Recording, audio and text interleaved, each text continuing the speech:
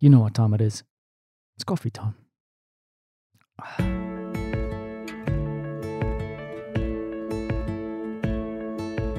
My name is Werner Buchert, and this is Finding Frequency. I haven't said anything about technology yet. And I think we've kind of gotten used to it now. Thanks to technology, I'm able to connect with you even though you can't speak back to me. I'm able to connect with you and we can take little small adventures together, share stories.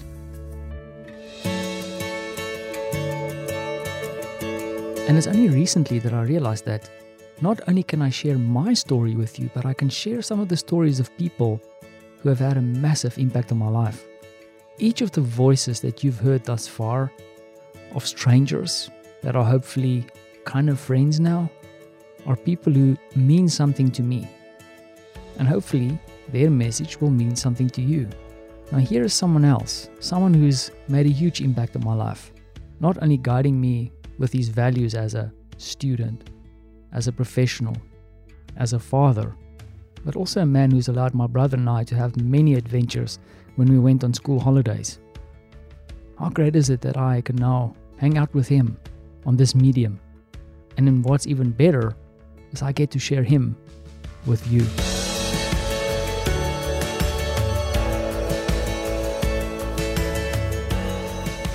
Hi, I'm Ruben Buchert, Werner, nephew of mine, son of my oldest brother.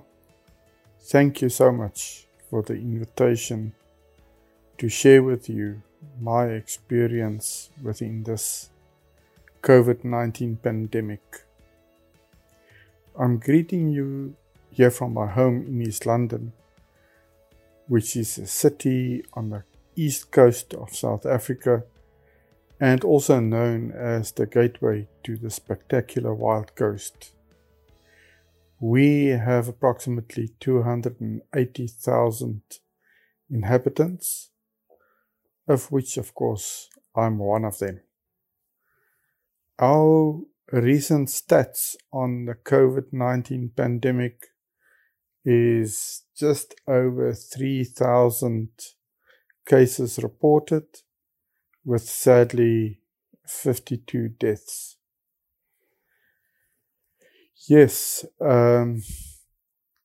as a person born with a genetic disorder known as Stargardt's, which has rendered me basically blind, and also being recently retired, my mobility patterns have changed substantially.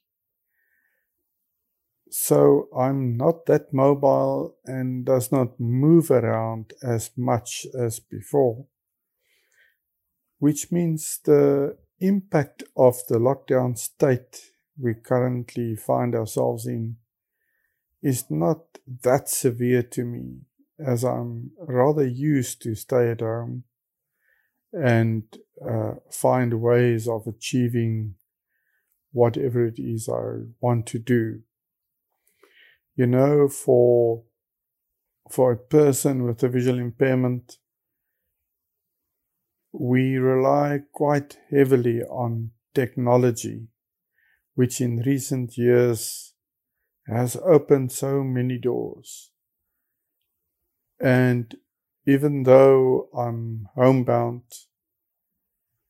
applying technology really allows me to move across the world.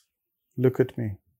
Here I'm sitting right with you and Werner, sharing a cup of coffee and chatting about the recent events, all due to technology.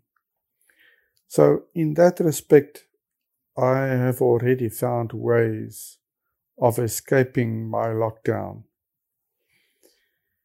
But apart from that, having the ability to just sit down with your loved ones, which happens to be with you during this time, is a great experience. I'm fortunate to have my wife and my younger son and my sister with me during this time, and we have a great time.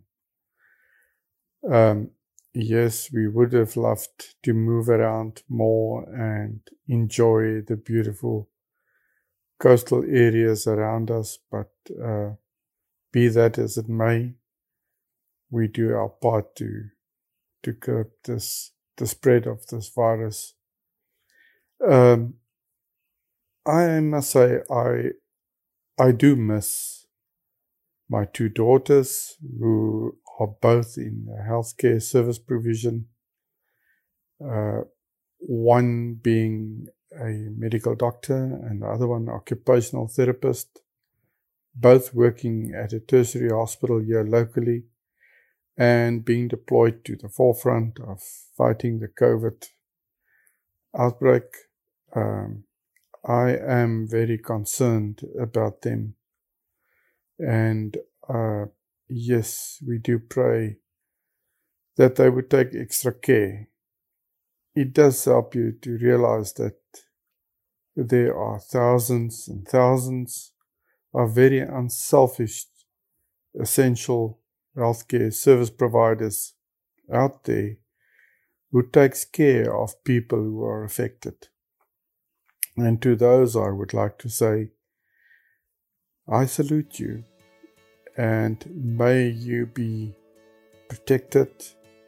May you please take extra care to look after yourself.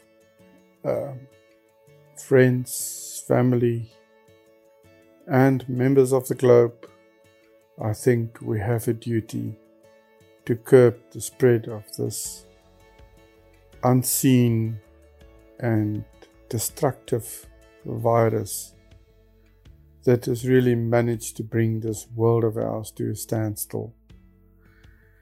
And I trust that you all will play your part. For me then, remember, it is convenient to see, but not essential. Take care and look after yourself. I love the idea of thinking of things as either being convenient or essential. In retrospect though, I just wish we valued our healthcare sector a little bit more. Hopefully, moving forward, we will really consider them as a collective as being truly essential. Also, the other essential workers out there, perhaps they deserve a little bit more respect and a little bit more reward for what they do. But that being said, I would also argue, and I might now sound like I'm contradicting myself, is that for some people, something might be essential, and for others, it might be a convenience. Depends on you, and let's not judge each other for that. But let's agree on a few things that we as a collective consider as being essential. Now, the only person I can really change is me. The only person you can change is you. Perhaps when things get you down a little bit, consider if you're wasting your energy on something that's just merely an inconvenience, or does it really require your diligence because it's something that's truly essential. Now, one thing that I also think we need to both agree on, and this is a complete and total non-negotiable, is that coffee is indeed an essential. Thanks for listening.